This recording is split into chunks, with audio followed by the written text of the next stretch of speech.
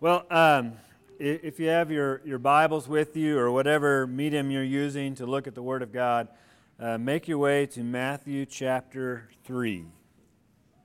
We are in our series, Tell Me a Story of Jesus. This is message number 16. If you were trying to keep track, that's how far we are. We are about ready to come to where adult Jesus finally enters the pages of Scripture. But starting this morning and for the next 2 weeks after, so 3 weeks altogether, we're going to be looking at the ministry, the message of John the Baptist, which leads to the baptism of Jesus Christ. And so we're going to be in Matthew chapter 3, and I'm really looking forward to this morning's message because it's going to give us a glimpse of what we're going to get to do in this series. And what I felt led to do is we're going to be able to take parts of different gospels and begin piecing them together so we can get a deeper understanding of what is being said or what is happening, what is going on, just some further background, and get this beautiful image that the gospels all allow us to have when it comes to the story or the gospel of Jesus Christ. And so since we have a massive attendance, we can have some interaction today, right? So how many gospels are there? 4 gospels. Anybody want to shoot out the names? Bible drill memory? Okay, we got all 4 there. Now, out of 4 Gospels, there are 3 which are known as synoptic Gospels. Synoptic Gospels is a word that means the most similar. They're most alike. Anybody know which of the 3 of the 4 are the synoptic Gospels? Matthew, Mark, and Luke. I heard that somewhere. It's kind of mumbling. You all need to speak up a little more authority. Be like John the Baptist, we'll see here in a second, just crying aloud.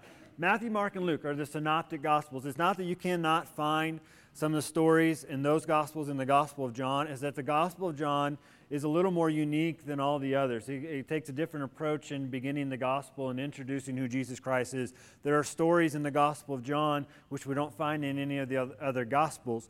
And John points it out at the end of his Gospel that if he were to write everything to which Jesus said and did, then all the books in all the world wouldn't be able to contain it. And so when we come to the Gospels, when we come to anything in the New Testament, we have to remember that they didn't have the resources we have where we could sit at a computer and we could just type for days and for hours and have pages upon pages of notes. They had a certain amount of space, and so they had to be very precise in what they were put in. And this is why we can trust that God guided the writers of the Gospels to write what they wrote and to put into what we now call books, or actually letters, to their particular audiences. And the reason some stories are in some Gospels and some aren't in the others is because of the audience to which each Gospel is intended for. And we're going to actually see how that plays out this morning when we read through our passage in Matthew chapter 3. Now, Matthew chapter 3, it begins with John the Baptist preparing the way. We're going to read through verse 12 this morning. It's actually the longest passage of the 3 synoptic Gospels concerning this event. But we're also going to look into the Gospel of Mark and the Gospel of Luke because they record this event as well. And we're going to pull from them to get some deeper understanding of what's going on. And I'll point out when we go to those different Gospels in case you stay in Matthew. But this is going to be our main focus. And our focus this morning is lessons from John, or lessons that we can take from John's ministry and what John was called to do. So beginning in verse 1 of Matthew chapter 3, the word of the Lord says, "In those days, John the Baptist came preaching in the wilderness of Judea." And let's just stop there for a second. Sorry, Ethan, if you moved on. John begins with a very generic beginning. In those days. And if we're doing our own Bible story, what's a question that we could ask? What days? Again, come on, people. I have a microphone. You don't. You have to speak up. In what days? And Matthew's not led to point out in what days this actually happened. He just says in those days. If we were just to have the Gospel of Matthew, then what we would do is we would go back to what happened before this event and what Matthew is referring to. Well, I will tell you. He's referring to in his own Gospel in the days to which Jesus Christ grew up in Nazareth and would be called a Nazarene as to fulfill the prophets. But thanks be to God, we have other gospel sources. We have Matthew, we have... Good. Now you're doing a little louder. I like it. So go with me to the Gospel of Luke. And Ethan, I apologize because that's going to totally change what you're doing back there. Gospel of Luke. Keep Matthew your finger or something there to mark Matthew, because we're going to go back and read that. But in Luke chapter 3, Luke gives us a little more precise timing of what Matthew's gospel says in those days. So in Luke chapter 3, the word of the Lord says, "In the 15th year of the reign of Tiberius Caesar, Pontius Pilate, being governor of Judea, and Herod, being tetrarch of Galilee, and his brother Philip, tetrarch of the region of Iturea and Trachonitis, and Lysanias, tetrarch of Abilene, during the high priesthood of Annas and Caiaphas, the word of God came to John, the son of Zechariah, in the wilderness." So now go back to Matthew chapter 3, right? This is the fun part we're going to have as we go through the series. Matthew says in those days, but I get to use Luke's, and Luke gives me a more precise timing and description of what those days are. Luke's description of in those days means this is a very dark and critical time for the Jewish people. They are under the Roman rule, and pagan nation is over them. They're running the place. Along with that, Luke tells us how many high priests were there. You may remember from Luke? Keep going down. 2. All right, there were 2 high priests. And here's the problem. When Luke points out there are 2 high priests, he's letting us know that even the Jewish religious society has been corrupted. According to Jewish tradition and law, only 1 high priest was to be in place. Luke gives us the 2 names of those high priests, which actually play a role later on in the gospel with Jesus and eventually the crucifixion. Their names are Caiaphas and Annas. Now, Caiaphas was the father-in-law of Annas, and Annas was technically the high priest of in those days of Matthew. But neither of them wanted to give up their role, so they kept switching back and forth. That's what I'm trying to say.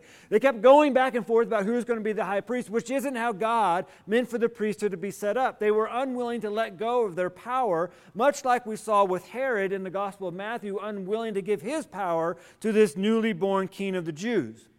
And so Luke is pointing out these are dark days. In those days, they were dark. In those days, it was a critical time for the Jewish people. In those days, things were corrupted. Luke also points out about John, who's going to be our main feature here this morning, had a father, and his father's name was Zechariah. Does anybody remember from about 12 weeks ago what Zechariah's job was? He was a priest.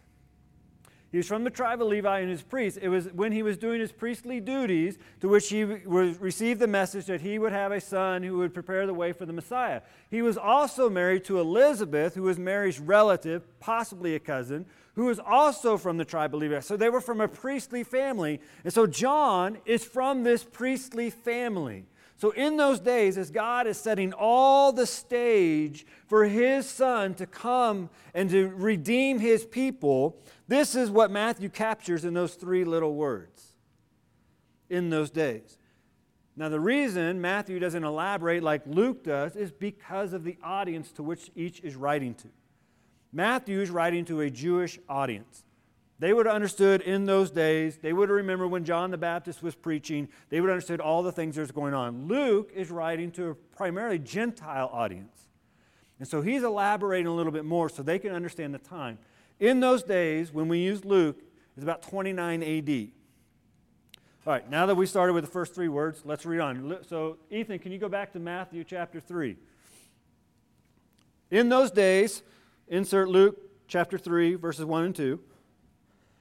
John the Baptist came preaching in the wilderness of Judea. Repent, for the kingdom of heaven is at hand. For this is he who was spoken of by the prophet Isaiah when he said, the voice of one crying in the wilderness, prepare the way of the Lord, make his paths straight. Now John wore a garment of camel's hair and a leather belt around his waist, and his food was locusts and wild honey. Then Jerusalem and all Judea and all the region about the Jordan were going out to him, and they were baptized by him in the Jordan, confessing their sins. But when he saw many of the Pharisees and Sadducees coming to his baptism, he said to them, you brood of vipers, who warned you to flee from the wrath to come? Bear fruit in keeping with repentance. And do not presume to say to yourselves, we have Abraham as our father. For I tell you, God is able from these stones to raise up children for Abraham. Even now the axe is laid to the root of the trees. Every tree, therefore, that does not bear good fruit is cut down and thrown into the fire. I baptize you with water for repentance, but he who is coming after me is mightier than I, whose sandals I am not worthy to carry. He will baptize you with the Holy Spirit and fire. His winnowing fork is in his hand, and he will clear the threshing floor and gather his wheat into the barn, but the chaff he will burn with an unquenchable fire. So not only does Luke tell us what these days were, and that these were dark and critical days, and we can find out who John was by using Luke to understand his background, we can understand that John being in the wilderness should seem odd, but a lot of us are so familiar with this story that it doesn't. We're so familiar with John preparing the way in the wilderness, his name being John the Baptist. What kind of Baptist was he? Southern, American, Judeo. He was Judeo-Baptist. That Baptist simply implies that he was immersing people in the Jordan River. That's what Baptist means when it says John the Baptist. But he is not where we would expect him to be found. He is from the priestly family. We would expect him to be somewhere at a temple, somewhere at a synagogue, doing priestly duties. But where do we find John in the passage? He's in the wilderness. The word wilderness there means a desolate area. Sometimes it's read as desert. It really implies an inhabited area which would be hard to live in. And so John is in the wilderness, and he's crying out this message, preaching a message to repent, for the kingdom of God is at hand. The word preaching there in verse 1 of Matthew means to make known in and with authority.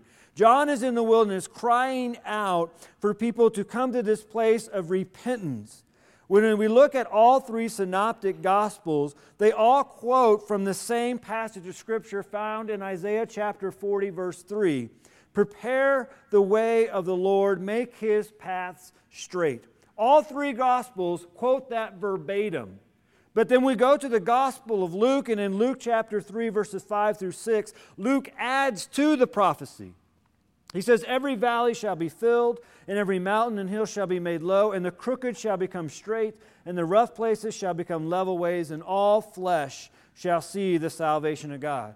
Again, Luke most likely adds this. It's from Isaiah, it's from the same chapter, from the same context, because his original audience would not have been as familiar with the passage as Matthew and Mark's original audience. So he adds to give them some significance on what it's going to look like when this Messiah shows up, to which John is preparing the way.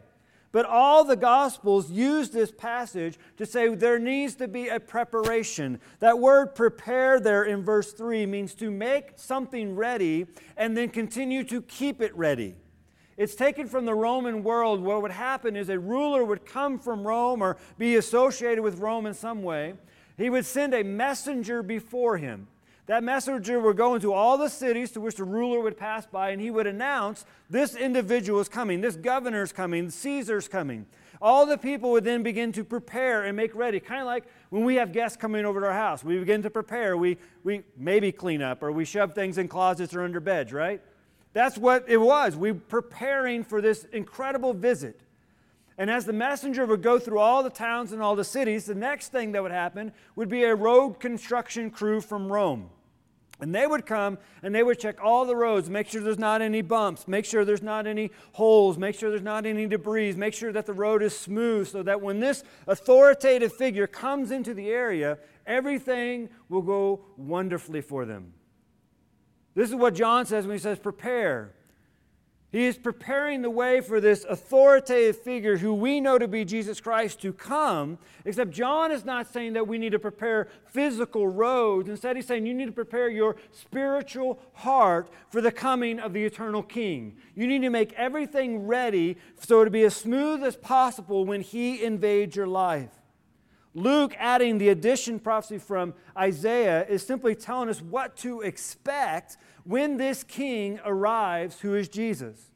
Those who are low, which the prophecy speaks of valleys, are going to be lifted up. Those who are on mountains or high, which speaks of the proudly, are going to be brought low. Those who are rough are going to be made level. Those who are crooked are going to be straightened. Ultimately, what the prophecy is speaking of, what John is pointing to, and all the Gospels point to, is when people meet Jesus, things are going to have to change. They're not going to stay the way they are. And the reason is because all flesh shall see the salvation of God. That's from Luke chapter 3, verse 6.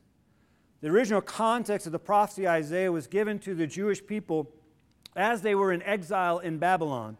It would have been a message delivered to them from the prophet of comfort and hope that God was still moving, God was still working, and God was going to bring them back to His presence.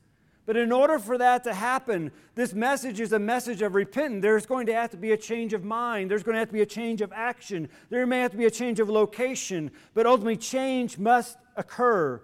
That is what it means to repent. When we repent, we're changing our mind, our attitude, our action about a certain thing. And the prophecy of Isaiah speaks of a message of repentance. And the people need to repent because, as Matthew points out in verse 2, the kingdom of heaven is at hand. The kingdom of heaven in other passages of Scripture are sometimes referred to as the kingdom of God. What it means is that God's power and His revelation is about ready to invade mankind. So when we pray for God, your kingdom to come, we're praying, God, let your power invade my life. Let your authority be over my life. This invasion was going to be evident through Jesus Christ. John says to prepare for the invasion, the individual must prepare their heart. So the first lesson we learn from John is we have a role to play. Not only individually in preparing our heart for God's kingdom and His authority to be over our life, but we also have a role to play for other people to be prepared for the coming of the Messiah in their own. John's role was to prepare the people for Jesus' first coming. Jesus was already here, right? He's about 30 years of age about this time. But He's yet to come out on the scene in His ministry. We as God's people in 2020, despite everything that's going on, despite all the uncertainty, we have a role to play and to prepare people for Jesus' second and final coming. We have to prepare them that He is going to return. To do this, we have to preach the message and present the gospel, which calls all people to repent. Without repentance, there is no conviction of sin. And without a conviction of sin, one cannot understand the reason or the need for salvation. And how John lived out his role also teaches us how we should live out our role, which is the second lesson we learn from this passage. To live out our role, we have to live out God's Word. Whose plan was it for John to preach in the wilderness? God's. All right.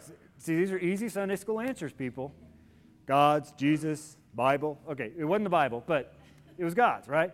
We can say it was Jesus too because they're the same. This wasn't John's plan, right? Whose message was John to deliver? God's. It wasn't John's message. Whose idea was it for John to cry out in the wilderness? God's. John didn't come up with this plan. If John would have stuck to probably his plan and his family's plan for him, he would have been serving as a priest. But he had this calling, this commissioning to be somewhere else. And how did John get to where he was, to do what he did, and to say what he said? God. John was simply living out God's spoken word over him in the wilderness. His message wasn't one he made up. His calling wasn't one that he gave himself. Even his wardrobe wasn't one that he put on himself. You know, a lot of time as people, we seem to question, and people who are seeking God question, what does God want from me? You ever had that question? God, what do you want from me? It's right here. God wants us to live out His Word. To live it out. Allow God's Word to guide us where we need to be. Allow us to teach us how we handle our resources and our possession. Allow it to show us how to act and talk around people. Allow it to reveal us how to treat people, to reveal what type of person that we should be in this life and what type of people we should maybe avoid in this life. Allow God's Word to give us the wisdom and how we should vote here in a couple months. God's Word leads us to that thing. Allow God's Word to reveal how we should have a work ethic and what we should do with our free time. The Bible reveals God's Word is meant to teach, reprove, correct, and train us for righteousness so we may be complete, that means perfect, equipped for every good work. That's 2 Timothy chapter 3, verse 17. John, in our passage, did what he did because God's word guided him to do it. That's it. And yet John the Baptist was one that Jesus said that there's been no man born of a woman greater than he. But what was he doing? He was just allowing God's word to be his fuel and his source to know where he should be and what he should do and what he should say and how even he should look. All three synoptic gospels point out John's message. It's Matthew and Mark which point out John's attire. Verse 4 in Matthew. Now John wore a garment of camel's hair and a leather belt around his waist, and his food was locusts and wild honey. What do you think? Why do you think Matthew and Mark felt we needed to know what John was wearing? Let's just start there. Camel's hair and a leather belt. Not really a fashion statement, right?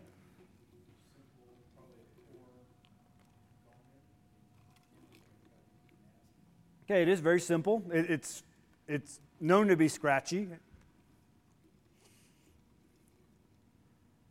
You think anybody else in Scripture may have dressed that way?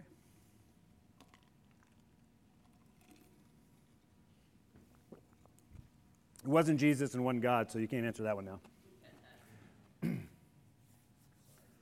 Elijah. There's a passage in the Old Testament which specifically speaks of how Elijah dressed in camel's clothing, camel's hair, and a leather belt around his waist. Who was Elijah? I think that said prophet. I heard somewhere over here. He was a prophet. What did a prophet do? Prophesied. Yeah, they prophesied. They're basically the microphone of God. God would speak to the prophet would speak to the people. A lot of times it was a time of repentance, a change of course of action, sometimes a warning of coming judgment. Elijah was thought to be one of the greatest prophets in Israel's history.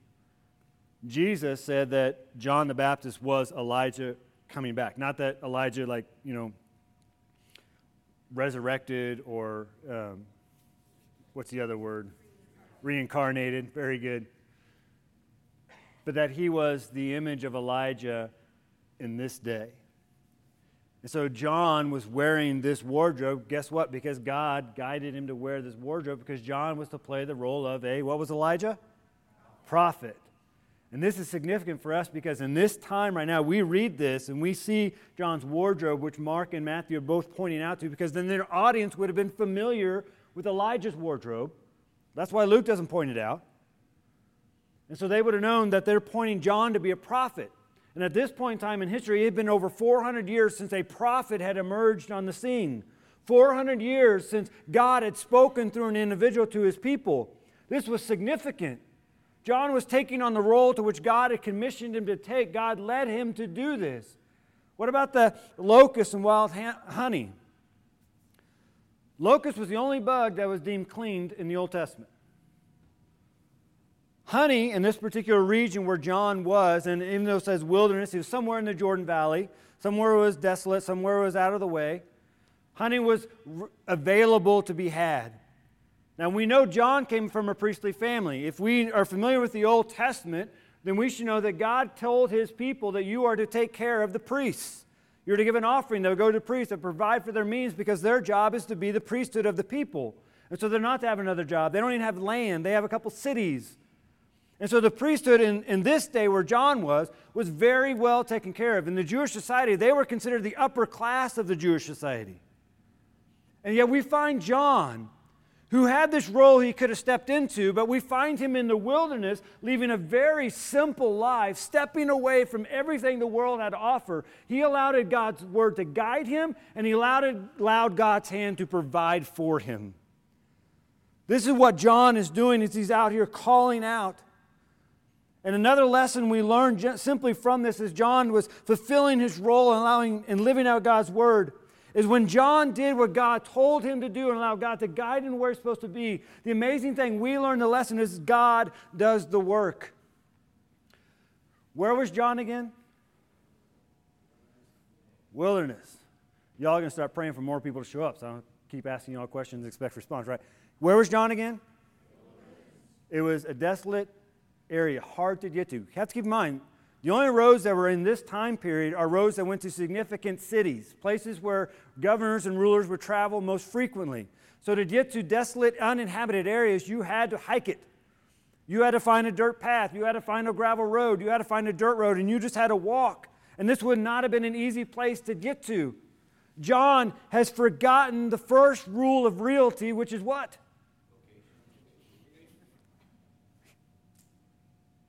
But God doesn't play by those rules, does He? God plays by kingdom rules. See, John isn't out here to build a megachurch. He's not out here to have a massive following. Those scriptures seem to imply that people were drawn to him, because this is the beautiful thing about being in God's work, is when we're faithful to God's word, when we're playing out the role that God has commissioned us and told us to play, is that God starts drawing people to Himself. We simply are faithful. God is invitational. We do what God has led us to do through His Word, and then we allow God to do the great mighty thing of bringing people to Himself. That's the beauty of church, is that we simply remain faithful to His Word. We preach it. We live it out the best way possible, and we'll see God blessing that by bringing people to Himself. God will fill the halls. God will fill the ministries. God will do the work. We simply remain faithful to what He's doing. All three synoptic gospels emphasize that Jerusalem and all Judea and all the region about the Jordan were coming out to see John.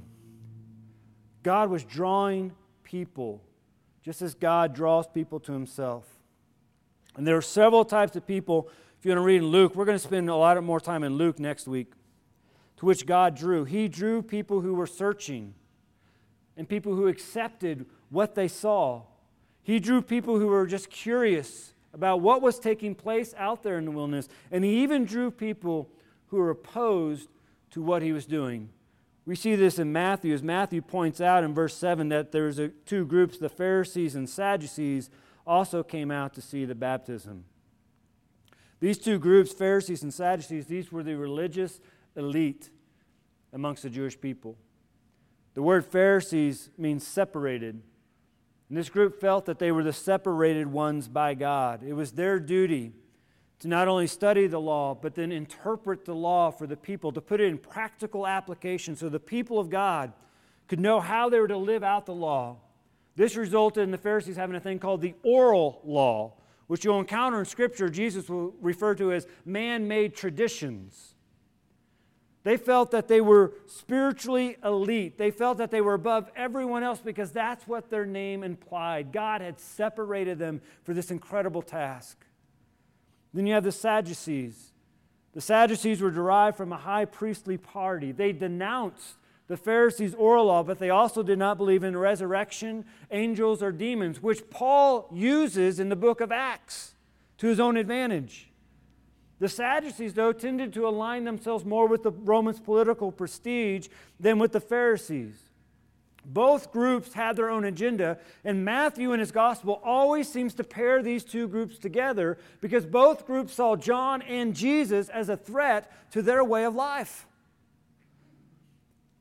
If John would have stayed in the priesthood, he most likely would have been aligned with the Sadducees. The Sadducees were in charge of temple worship. And that is what Zechariah did. But we find John out here in the wilderness, calling out these two groups to the religious people who John's audience on this day would have looked at these two individuals like, wow, can you believe they're here?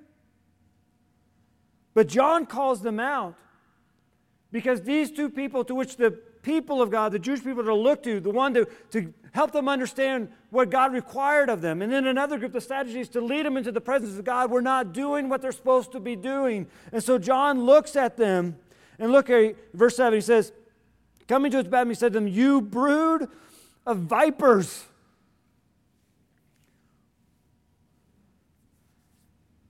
Right? Simmer down, John. These are the religious people in the society. These are the traveling evangelists, the TV evangelists in our day. These are the mainstream preachers in our day. I'm not saying all those people are corrupt, but there are many who are on that platform who are. And they show up in John's audience, the banks of the Jordan River. And John doesn't say, "It is so good to see you here today. I missed you. You brood of vipers." He's taken from the Old Testament when he says that. He's calling them children of Satan. How'd you like that to walk into a church and that's what the preacher says to you? "You spawn of Satan, you." But see, John's not saying this without context. John, coming from a priestly family, would have known of the corruption within the priesthood. He would have known what these two groups were supposed to be doing and knew they weren't doing it. So he's not name-calling them for nothing. He's calling their attention, and then he further goes with a rhetorical question. Who warned you to flee from the wrath to come? He didn't expect them to answer it like I've asked you some questions today expecting an answer. He's drawing the audience in these two groups of people to understand the severity of the situation. John is saying, I didn't invite you, and I know you're not listening to God, so He didn't send you, and I doubt anyone here on the banks of the Jordan River told you to come, so why are you here? Verse 8.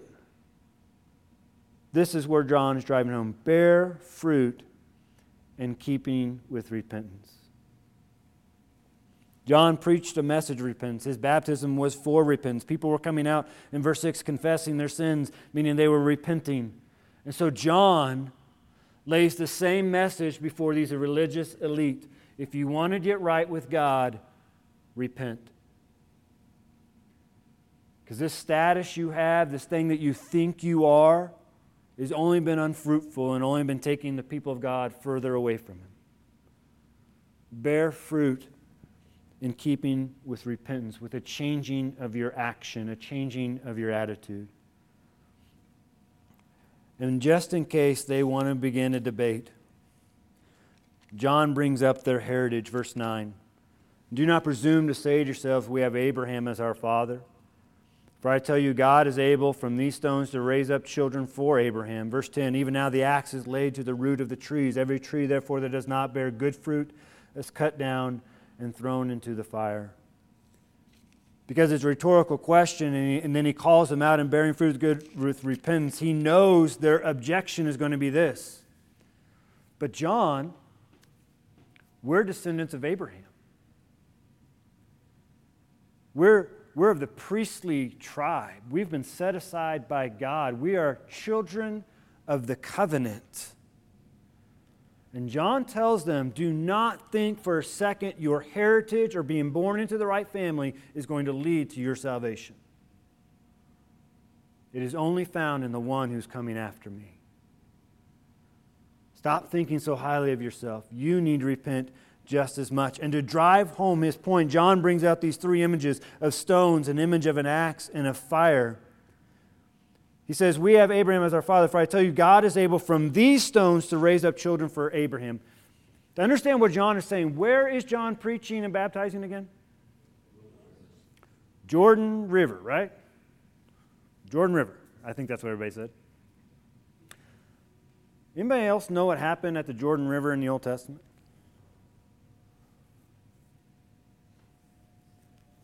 I saw Larry do this. I don't think he wanted a hug. That's like not protocol right now. But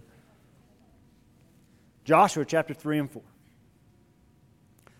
So Moses commissioned by God to bring Israel out of Egypt, out of slavery, out of bondage. They wandered around for 40 years because they were unwilling to do what God wanted them to do and for God to guide them. Joshua is commissioned as the second leader. He takes over Moses' position. Remember, we went through Joshua for like a year and a half, people. Come on. So in chapter 3 and 4, the Israelites, with Joshua as the leader, are getting ready to cross into the promised land. And what river do you think they have to cross? The Jordan River. And as they cross the Jordan River, a miraculous thing happened. The water parts. It stops up at the way. They walk across on dry ground. Remember to what happened at the Red Sea 40 years ago. Hey, Mom and Dad talked about something like this, right? And as they're going across the river, God tells Joshua to grab one person from every tribe of Israel. How many tribes of Israel were there? 12. Very good. To grab one person from every tribe to grab a stone in the river and to bring it to the other side and to set it up as a memorial. And so when your children ask, what do these stones mean? Israel will be able to tell how God delivered them, how God protected them, how God provided for them. Guess what? God did all of this and simply allowed us to be a part of it. And so John, on the banks of the Jordan River, says God can raise from these stones to raise up children for Abraham. From these stones of memorial, to remember what God had done in delivering us, what God had done in protecting us, what God had done in providing for us, what God had done in bringing us to this promised land to which John is currently standing at right now. He's reminding them it's not what you think you can do, Pharisees, or what you can do, Sadducees. It's all about what God is already doing and has simply invited us to be a part of it because of Jesus. Not about us. John's going to emphasize that in verse 11 in a second. He says, an axe is laid to the root of the tree. Image of axe in Scripture is always a symbol of destruction. But notice where this axe is. When I don't cut down trees very often, trust me. I've only swung an axe a couple times. But the image of an axe is typically you're hitting the tree somewhere on the trunk, right? Where's this axe hitting? The root. John's saying this axe, this symbol of destruction, is going to come and he's going to uproot everything that you know. He's going to take out all the nutrients, everything that you've been relying upon, which for the Pharisees and Sadducees was that it was them who offered the way to God. It was them who understood the Word of God. It was them who interpreted the Word of God. It was the law to which we lived. It was the worship sacrifices to which we give. John is saying when Jesus comes, he's going to uproot all that because he's going to fulfill the law and he's going to be the full atoning sacrifice. Your way of life, Pharisees and Sadducees, is about to be completely uprooted through Jesus Christ. And then he talks about fire. Fire is always associated, or the most common image, with eternal punishment. John's testimony message of repentance, saying that repentance leads to genuine faith, which leads to fruit, and is the revelation of our salvation to the world that Christ has in fact come in our life.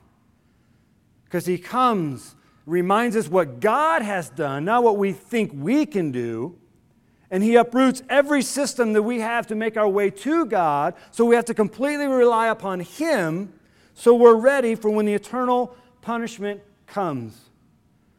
The lesson we learn is when we speak God's word, when we live God's word, we must be bold for the truth. There's a boldness in John here. This boldness is going to get his head cut off eventually. We'll get to that. Sorry, I just ruined spoiler, right? Why do we need to be bold for the truth? See, you can fill in the mic. Jesus said, and the truth will set you free.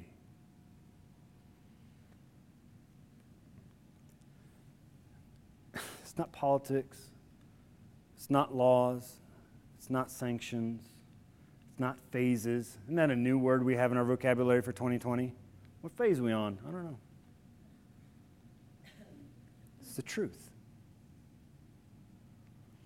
Only the truth which is found in Scripture will set this world free. It's not even mask. And I apologize. I have not been leading well by not wearing my mask. I've got one. My mama made it. Cute, isn't it? But these won't even set us free. Only the truth. And so we have to be bold because we know this. We know that if people do not have Jesus, they're going to hell. They're going to experience this fire to which John is speaking of. We know when it comes to eternity, there are only two places. There's heaven and hell. And there are only two types of people, those who go to heaven and those who go to hell. Jesus referred to as wicked and righteous. And the only way to get from wicked to righteous is that they have to be able to know the truth. And the only way they can know the truth, Paul writes, is that we have to preach the truth. We have to present the truth. We have to share the gospel. But then John drives it home, not only to be bold, but in verse 11 and 12, he says, I baptize you with water for repentance, but he who is coming after me is mightier than I, whose sandals I am not worthy to carry. He will baptize you with the Holy Spirit and fire. His winnowing fork is in his hand. He will clear his threshing floor and gather his wheat into the barn, but the chaff he will burn with the unquenchable fire.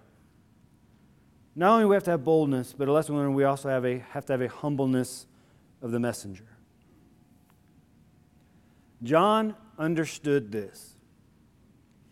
His platform, his message, his sermon, his preaching was not about him. And he would not let anyone who came into his audience to think he was something great. He said, if you think I'm great, just wait for what's coming. It's going to blow your socks off. Sandals, I guess, right? It's going to amaze you. He says in verse 7, after me comes he who is mightier than I, the strap of whose sandals I am not worthy to stoop down and untie. What John is saying is, I'm not even worthy, even though I've got all these people coming to see me, all these people coming to hear this message of repentance and to go into a baptism of repentance. He's saying, I am not worthy to be the lowliest of servants to the one who's coming. The dirtiest guy in the building, I'm not worthy to be him compared to this one that's coming. John wasn't preaching for mega churches or large audiences. He was preaching to prepare for the Messiah, and to do that he knew it wasn't about him. It wasn't about his success. It wasn't about his longevity. It wasn't about his worldly fame or riches. It was about preaching Jesus because he was completely reliant upon Jesus, just like we all are. He says he will baptize with Holy Spirit and fire. Water and fire are symbols of judgment. And John drives this home in verse 12, the threshing floor to which John speaks of. That would have been a very familiar thing for the Jewish people. They would have known that job where the wheat was brought in and it was threshed with a winnowing fork. Typically what happened in this day is when you threshed the wheat, the chaff would simply fall off and eventually the wind would blow away. But John says judgment is coming. The chaff is representative of wicked, ungodliness, unholiness. And John says it's not going to simply blow away somewhere else to be forgotten about. It's not going to be swept under a rug. But everything that is not fruitful, everything that is not holy is going to be consumed with fire until it is no more. The final lesson we learn from John is that we must live with eternity in mind. This is what John is doing. Even before Jesus even steps on the scene, he's preparing people not only for Jesus' arrival, but the ultimate outcome of Jesus' ministry. Jesus is going to separate completely the wheat from the chaff. And the wheat will be the fruitful, the useful, those who will be welcomed into heaven. The chaff will be consumed in an unquenchable fire, which is referred to as hell in Scripture. This is why we have to present the gospel. This is what we're really up against. It's not a pandemic. It's not who's going to win the president election. It's not, is there going to be another stimulus package? We're up against, there are people in our life who don't know Jesus, and they're heading to an unquenchable fire. So we want to preach boldly and humbly at the same time, because that's the role God has called us to be His ambassadors for His kingdom. But you may be here this morning, and one thing you need to know is that there are two places, heaven and hell, that's it. There's no purgatory. There's no in between, hoping people pray for you to get out of one or pay enough to free you. It's not Scripture. It's heaven or hell. That's it. And the Bible says if you don't have Jesus Christ, you're heading to hell. But the gospel is that God knows we can't fix our sin problem. We can't live out His holy standards. So Jesus Christ did that for us, dying on the cross and rising again, and we can be forgiven. And the Bible says if I admit to God, you don't have to admit to me, you admit to God that I'm a sinner, but I believe Jesus Christ died for my sins and rose again that I might be forgiven and given the promise of eternal salvation in heaven, then I just confess that with my mouth. Jesus is Lord. He is my Savior. You're here this morning, and maybe that's what you need to do. Maybe you need to come down and say, Pastor Mike, I want to be saved. Maybe you're here this morning and you realize that God wants to use me. And He empowers me by His Spirit and gives me the book to do what He wants me to do right here. So I need to be about what God wants to do. Maybe you need to come and kneel before the Father because you haven't been doing that, or just kneel before the Father to let you see where He's leading you to do that. We're going to come time of invitation. I'm going to ask Brother Nick, come on up and lead us, and I'm going to pray over you. Father, thank you for this day. Thank you for your word. Lord, thank you that you give us boldness. Lord, I thank you, and I think of our brothers in the book of Acts who were persecuted for preaching your word, and when they were released from prison, they gathered and they prayed for more boldness. Father, forgive me and forgive us if we have not been bold for your truth, the truth which sets people free. If we have just sat on the sidelines as others have protested and rioted and destroyed things because of their views. And Lord, we have not preached the message of your gospel, a message of hope and love and peace and a future inheritance in heaven. Lord, let us be faithful to the roles you've called us to the people you've placed in our life, that we may preach in boldness and humility and point everyone to you, as John did. Forgive us if we failed you in any way. Be with our brothers and sisters in Christ who aren't here for whatever reason they aren't here. Lord, that you would just draw us and continue to draw us back to your presence. And pray us all in the name of Jesus. Amen.